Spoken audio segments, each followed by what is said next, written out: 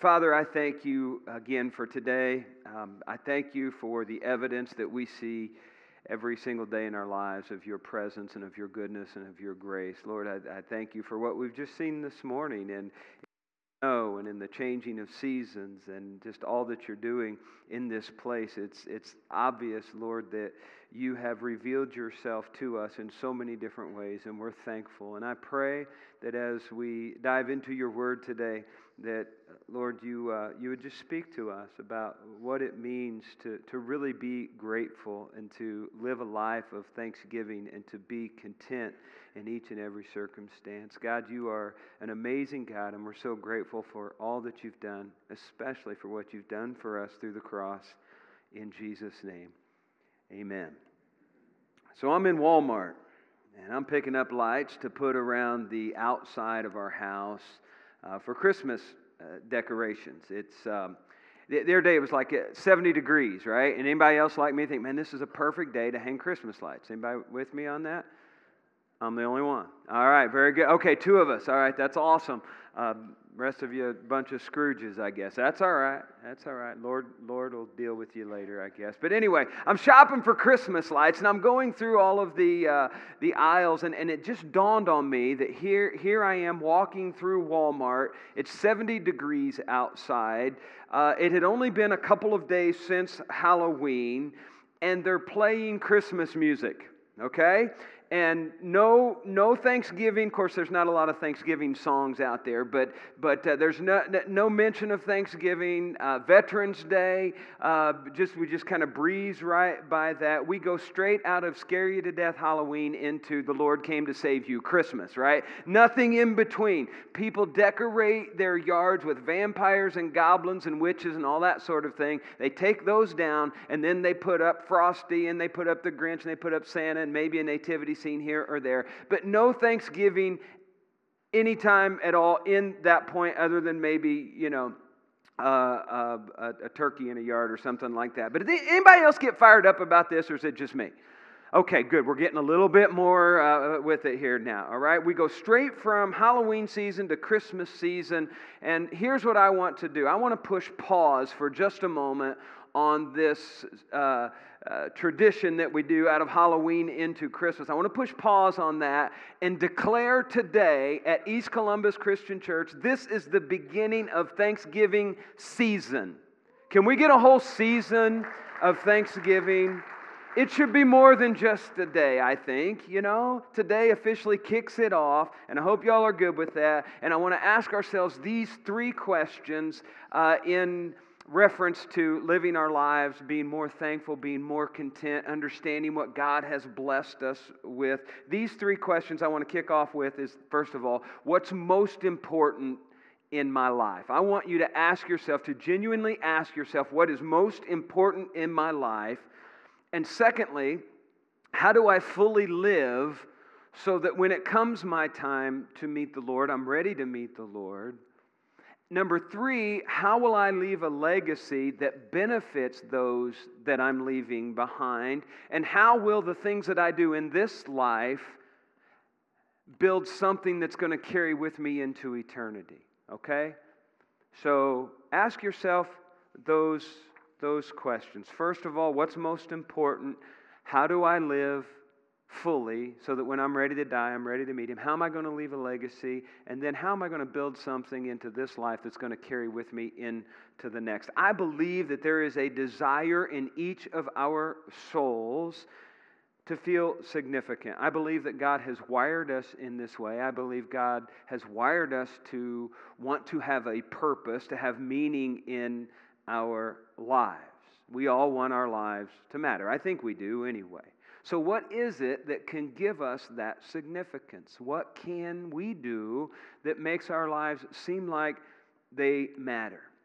And I believe that our jobs, our possessions, maybe our investments, our families, our service to other people, those kinds of things can add to our lives, but those sorts of things should not define who we are.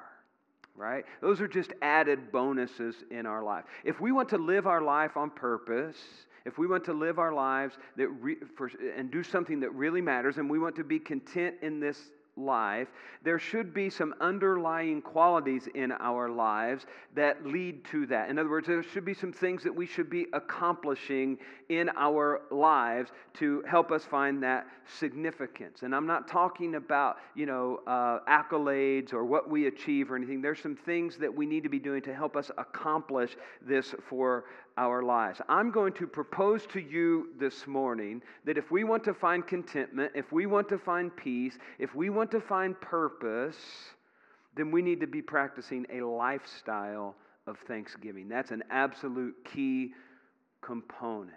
You say, okay, that's great. I feel like I do. I feel like I'm a thankful person. I mean, how many of you really think, just be honest with yourself, I feel like I'm a thankful person. But what does that look like? What does Thanksgiving look like? Not Thanksgiving Day. We know what that looks like. We stuff ourselves and then we watch the Lions lose and the Cowboys win. And then we go and we stuff ourselves with more food the second time around, and then some of us go shopping. That's not what I'm talking about. What does a life of thanksgiving look like? What does gratitude look like? Well, a definition of gratitude is the practice of actively remembering and expressing the grace and goodness that we don't deserve that God has bestowed in our lives. Let me read that again. Gratitude is the practice of actively remembering and expressing the grace and goodness that we don't deserve that's been bestowed in our lives. And so we need to learn to express our thanksgiving for what God has given to us, because I believe that God has hardwired that into us. God has hardwired this need to express thanks. We can look all throughout the Bible. We can see all kinds of different stories throughout the Bible. I could pick a ton of them. Today I want to focus on one, the example of Noah. Look at Genesis chapter 8 with me. We're going to be verses 15 through 20. If you have your Bibles, turn there. If not, we're going to have the scripture on the screen for you. Genesis chapter 8, verses 15 through 20. Then God said to Noah, "Come out of the ark, you and your wife and your sons and their wives. Bring out every kind of living creature that is with you, the birds, the animals, and all the creatures that move along the ground, so they can multiply on the earth and be fruitful and increase in number on it." So Noah came out together with his sons and his wife and his sons' wives. All the animals and all the creatures that move along the ground and all the birds, everything that moves on land came out of the ark, one kind after another. And then verse 20, here's the kicker for us. Then Noah built an altar to the Lord, and taking some of the clean animals and clean birds, he sacrificed burnt offerings on it. So Noah and his wife, and their three sons and his three sons' wives, and all of these animals that are on the ark, they're on the ark for almost an entire year, and Noah walks off the boat and he builds an altar to the Lord. Noah's first recorded act when he left the ark was an act of thanksgiving. It's an act of worship to the Lord. How many of you have ever been on a long trip, like let's say to Florida, and you got a van load of kids in the car with you, right? You got small kids in the car, and about every half hour you hear what? Are we there yet? Okay, right. And then, your siblings, they're asking this every half hour, and then they're smacking one another, and they're picking on one another, and they're whining, and they're complaining, and they want something to drink, and they got to go to the bathroom, and after about 15 hours in the car, you finally get to Florida. How many of you say, "Praise the Lord"? Right? And so here we've got Noah. Right? He's in the ark. Imagine being in the ark with all of these animals for almost a year. You're not sure whether you're going to live or die. You've got the stench of all of these animals that had to be dealt with on a regular basis. I've just got one cat, and that litter box sometimes, just a little bit not great. You've got all of these animals and all of the stench, and when you get off the ark, you're going to be kind of like Noah, I would think, right? You're going to be so grateful you can't help but praise the Lord for delivering you. And when we read this story, this act of worship sometimes gets skipped over. I don't want you to miss it. And if we're not paying attention, we can. We dig into this. We see this is an extraordinary act from Noah, because nowhere in Scripture was Noah given the mandate that you need to do this. Okay? Noah had been on the ark for almost a whole year. He walks off the plank. He makes this conscious decision. He says, the very first thing that I'm going to do is I'm going to praise God. I'm going to say, thank you, God. Again, God did not instruct him to do this. At this time, God had not given any commandments. He hadn't made any mandates regarding worship. Organized religion was not even a thing at that time. In fact, it was 1,000 years later before any organized religion ever starts. And Noah and his family, they had only been, they're the only followers of God. They're in this world right in the middle of all of these pagans, and he instinctively knew that the right thing for him to do is give thanks to God and worship him. And so he offers a sacrifice of thanksgiving. And that wasn't the norm of the day. During that time, you know what would happen during that time? The pagans would sacrifice people so that they could make their gods happy in hopes that the gods might smile on them and they would have good fortune. Noah did not need to sacrifice to God out of hope for good fortune or in an effort to keep God happy. His heart was so full of gratitude that his response was to build an altar and to worship God. And I want you to put yourself in that scene for just a moment. A solid year. You're living inside of this dark ship. It's not a cruise ship by any stretch, not even close. Big old boat built by a bunch of amateurs that probably don't even know how safe it was. It's drenched with the smell of animals and this mess, every animal on earth. You're inside this dark ship. You're being tossed back and forth by the wind and the waves, the torrential downpours. And the ark finally comes to rest on Mount Ararat. And you get to walk outside of the ark for the first time in almost a year to fresh air and to light. What do you imagine your first act would be? I would hope it would be very similar to Noah's. You would be so thankful. You'd have done the same thing. You'd build an altar and you would worship him and you would praise him, and your thankfulness would just overflow for what God has done for you. And how do you suppose God would react to this? Let's take a look.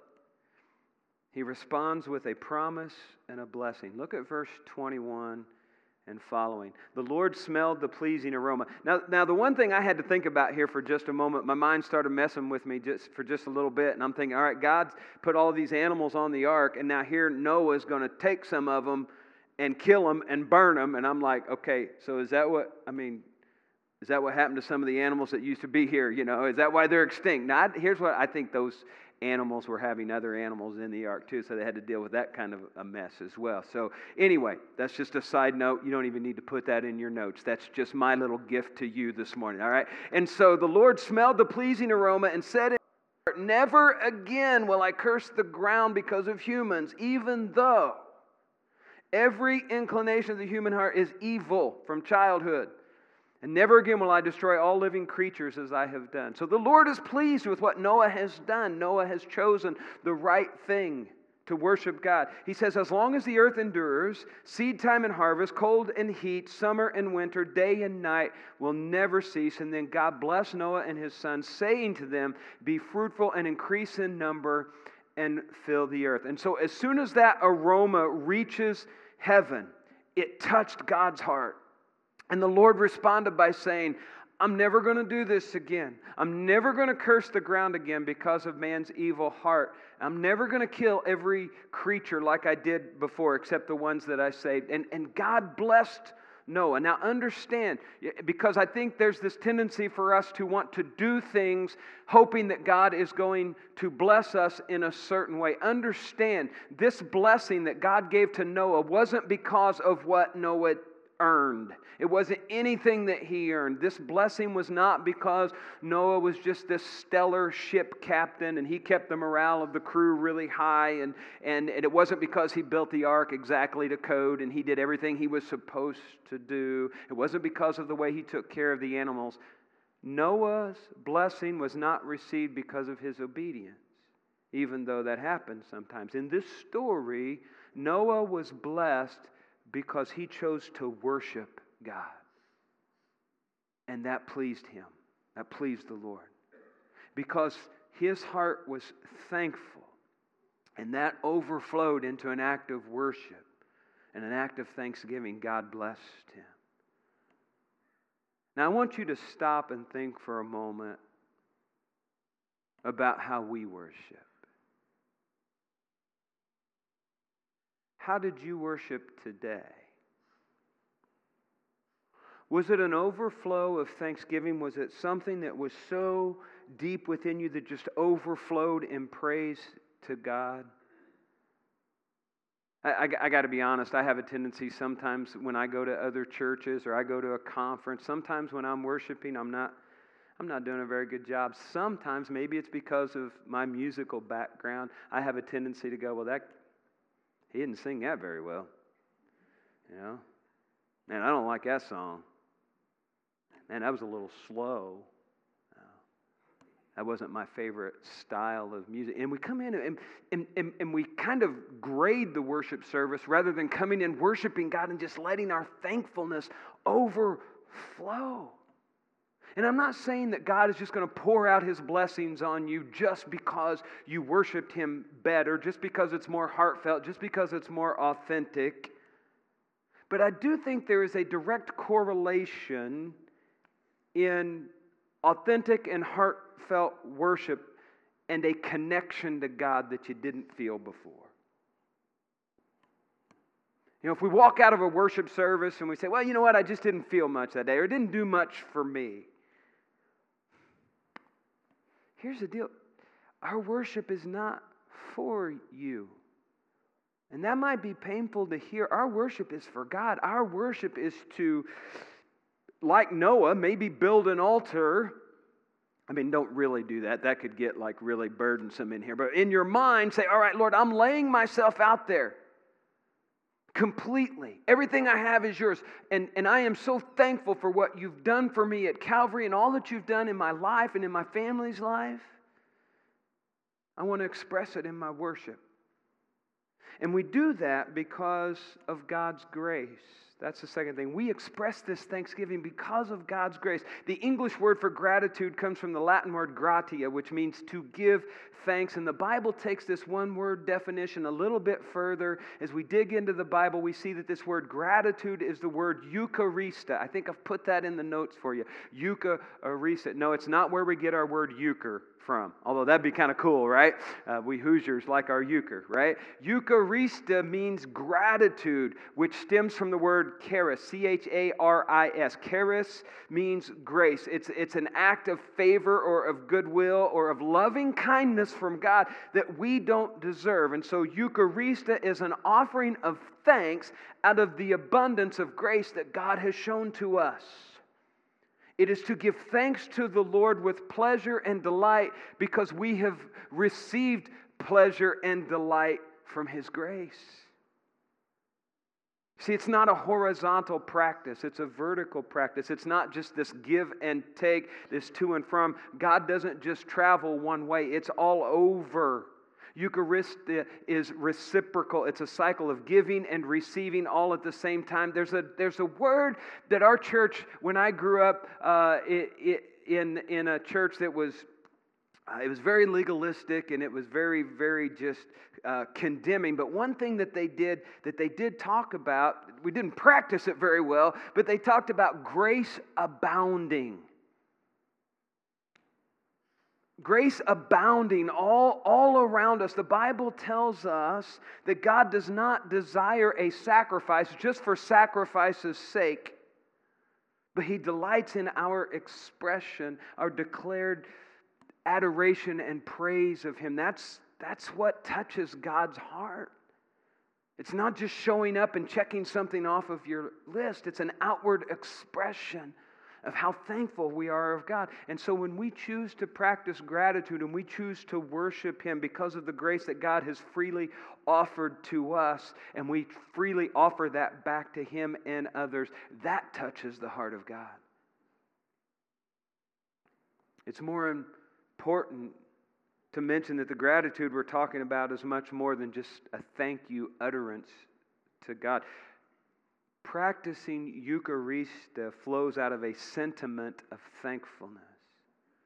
the gratitude for God's grace. Let me ask you, church, are you thankful for the grace of God on your life? I hope so. That should spill over into everything else that you do.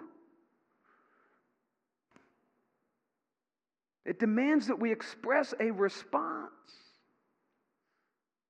It's kind of like a story that I heard about a police officer. He responded to a man who was threatening suicide. He was getting ready to jump off of a high building. The officer arrived on the scene. The man on the ledge uttered, "No one loves me. No one cares if I die." He keeps inching out to the edge of the building. And he says, "No one will miss me if I'm gone." And the officer said it was as if the man's despair was very evident, painfully evident. And he kept repeating this sentiment over and over and over again. And other officers arrived on the scene, and they're trying to talk him off the ledge. But the first officer, he realized the situation's getting worse and worse, and he might possibly jump at any time. And so the officer, witnessing this man's pain, said all he could think of in that moment was, I love this man. I care for this man. I've never met him, but for some reason, something instinctively loves this guy enough to not let him do what he wants to do or what he's about to do. And so this was what the officer offered to the man who was on the ledge, this intrinsic feeling of love that he had for him. He basically says to the guy, don't jump. I love you. You are loved.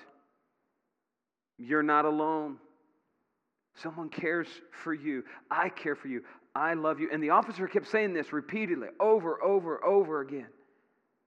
You can look this story up on the internet. There's actually videos of it happening. And this officer is speaking to the man on the ledge. And the surrounding officers testified that these words brought the man out of a trance of despair, knowing that he was loved by someone. Someone that didn't even know him, that convinced him by his actions, by his words, that someone loved him. The man finally came down from the ledge, and the reporters asked the officer why he felt this way toward a man he didn't even know, and the officer replied something to this effect. He said, I just felt that I loved him, even though I didn't know him. I felt that I loved him, and it broke my heart to see somebody who felt like they were so unloved. He said, I know that I'm loved, and I'm the recipient of so much love. I felt like I could genuinely love him because I'm so loved. See, that's God's grace poured out on us. That's an expression of God's grace overflowing to someone else. When we receive God's grace in our lives, that's the way it should be. We should naturally want to express that thanksgiving, that grace toward other people. And we don't always know how it's going to come out. How many of you have ever been burnt by expressing love to someone or expressing gratitude or thanksgiving to someone, and you just really pour yourself out to them, and then it seems like they kind of dump on you? Has anybody ever done that?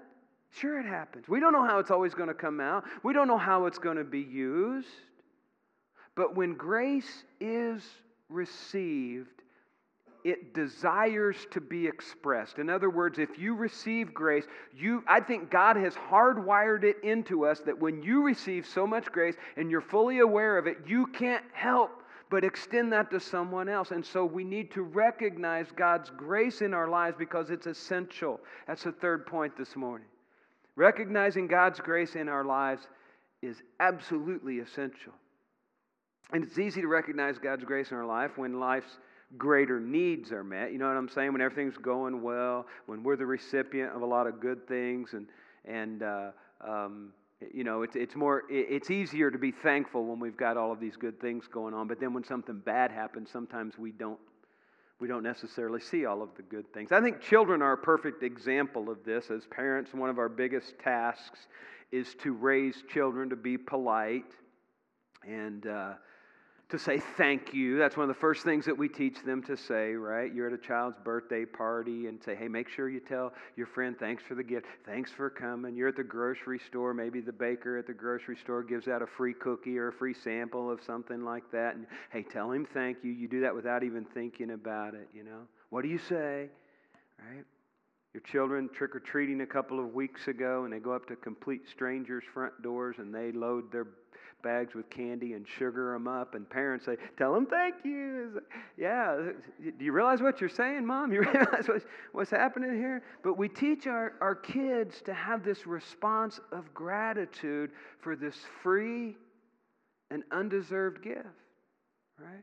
As parents, I would venture to say that some of our most humiliating parenting moments arise from a child's ungrateful behavior. Would you agree with me on that? When words and actions are perceived as disrespect. How many of you have ever witnessed an ungrateful child in a grocery store? Yeah, right? All right. How many of you, that was your child in the grocery store, right? But when it comes to the smaller graces in life, or better put, what some people call the subtle graces in life, because we don't necessarily feel them all the time, right? They're a little more hidden. They're a little more subtle. They kind of sneak in on us sometimes. We often fail to recognize God's abundant grace in our lives because we're focused on other things. Maybe we're too busy, or maybe we just want the big stuff or whatever. But when God does hear me offer grace for His grace in my life, when does that happen? Is it only at the dinner table? Is it only when we go to bed at night before we go to sleep and we're talking to God, or when we wake up in the morning? How does my response to grace sound? Do I contemplate His grace in my life? Do I say thank you? Is it an intentional reflection of the goodness and the kindness that He has given to me? Or do I just repeat the same 4 lines all the time? Just kind of like, again, like worship. It's just something we check off of our list. Saying grace, it's just something we check off of our list. Do I take the time to consider moments of God's goodness and moments of God's kindness throughout the day? When I wake up in the morning, do I say, as David said, thank you, God, for another morning with new mercies?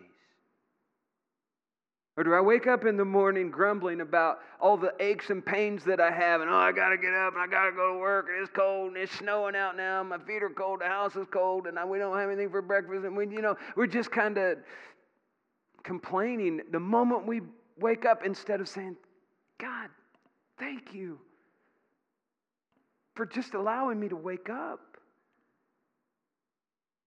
Some of you who have dealt with aging parents, and they get forgetful, and they maybe even have been diagnosed with dementia or Alzheimer's, but you get that moment of clarity and they recall a warm memory. Do you thank God for that? For having that shared moment of remembrance? Those of you who are following your kids around, watching them play ball, maybe a soccer game, or you see them score a goal, you see them make a basket, you see them help out in a touchdown, or you see them sing in the choir or act in a play. Do you take time to recognize that it's only by the grace of God that you're there attending that game or that performance? Are you thankful that you even have the resources to help them do what they do? Or thank God that your child even has the mental capacity to perform in something like that. Or to see how they do in the classroom. Do you thank God for the fact that your child is able to perform well in the classroom? Are you thankful for our servicemen and women who have fought for our freedom? Last Thursday, our gang set up the flags, and that's always awesome. That's always great on that day. A lot of posts on Facebook. About every third post that I saw on Facebook on Thursday was in honor of our veterans and thanking God for them. But what about today? Are you still thankful? Have you thanked God for that today? When we slow down to recognize God's grace in our lives, that's when we're going to desire this Eucharista that I talked about a moment ago, right? It's God's grace all around us and in us and working through us, God's grace abounding. And so then we have this desire, this willingness to show and receive gratitude. There's a a ritual that's tucked in the middle of the Passover story that is often unnoticed, and unless you're familiar with that Jewish tradition, you probably don't recognize it. But before the Passover, the Lord gave clear and precise instructions to the Israelite people regarding the Passover event. This is what I want you to do. The Israelites getting ready to leave Egypt, and the ritual and the practices of the Passover tradition, I don't want you to forget them, and so here's what I want you to do. And so he directs the Israelites to do this. And speaking on behalf of God, here's what Moses tells the people in Exodus 12, 24 through 27. Obey these instructions as a lasting ordinance for you and your descendants.